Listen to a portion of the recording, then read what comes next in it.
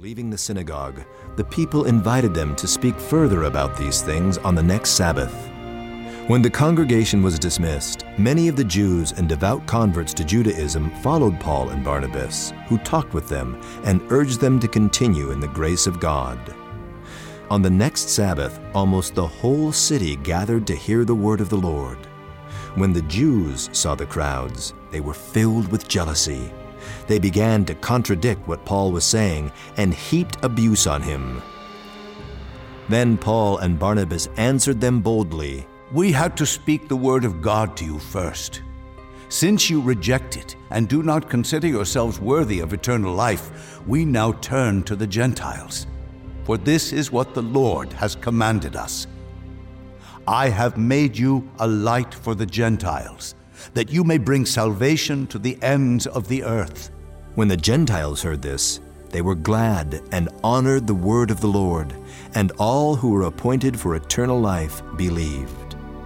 The word of the Lord spread through the whole region, but the Jewish leaders incited the God-fearing women of high standing and the leading men of the city.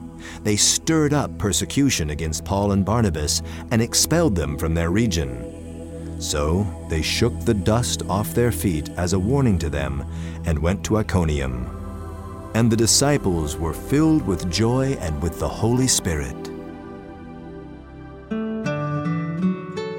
When visiting a new city, Paul and Barnabas typically went first to the Jewish synagogue.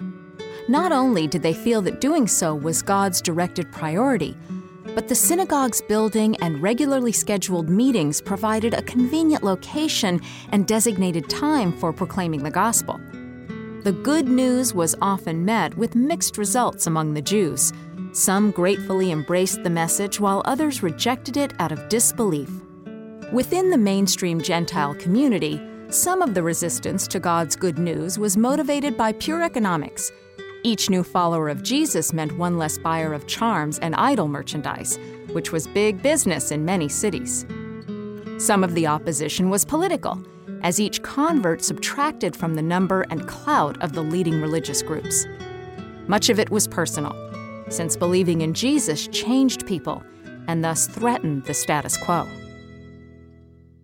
At Iconium, Paul and Barnabas went as usual into the Jewish synagogue. There they spoke so effectively that a great number of Jews and Greeks believed. But the Jews who refused to believe stirred up the other Gentiles and poisoned their minds against the brothers. So Paul and Barnabas spent considerable time there, speaking boldly for the Lord, who confirmed the message of His grace by enabling them to perform signs and wonders. The people of the city were divided. Some sided with the Jews, others with the apostles. There was a plot afoot among both Gentiles and Jews, together with their leaders, to mistreat them and stone them. But they found out about it and fled to the Lycaonian cities of Lystra and Derbe and to the surrounding country, where they continued to preach the gospel. In Lystra there sat a man who was lame. He had been that way from birth and had never walked. He listened to Paul as he was speaking. Paul looked directly at him, saw that he had faith to be healed, and called out, "Stand up on your feet!"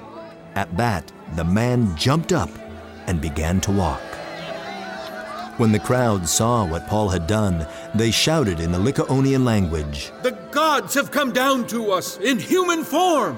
Barnabas they called Zeus, and Paul they called Hermes, because he was the chief speaker.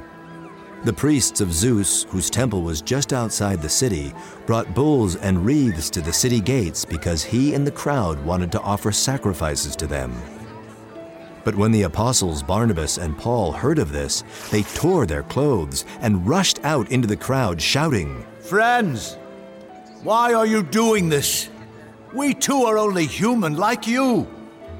We are bringing you good news, telling you to turn from these worthless things to the living God who made the heavens and the earth and the sea and everything in them. In the past, He let all nations go their own way, yet He has not left Himself without testimony. He has shown kindness by giving you rain from heaven and crops in their seasons.